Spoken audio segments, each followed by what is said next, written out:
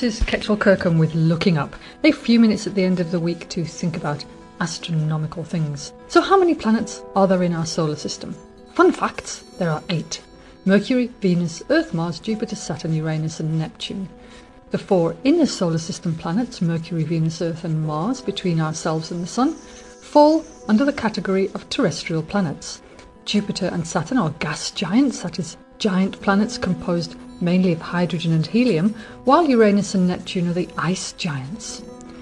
But what about all the little planets? Ceres, Pluto, Haumea, Makemake, Eris.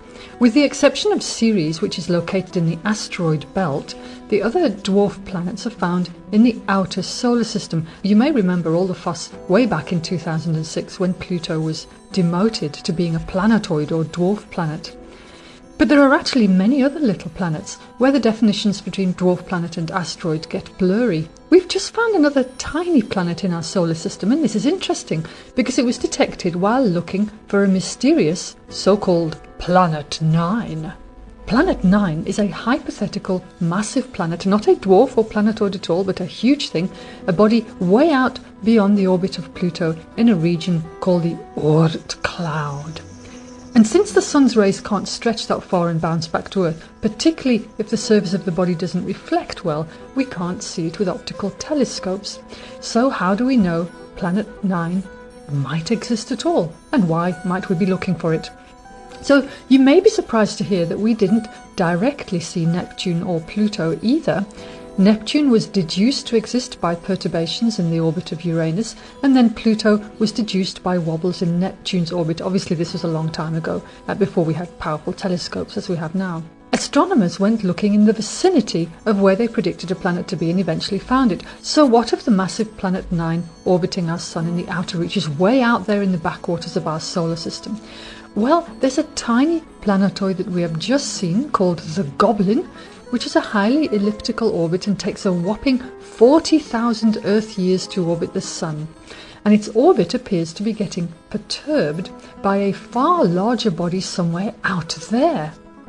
The Goblin is under the gravitational influence of a giant unseen object.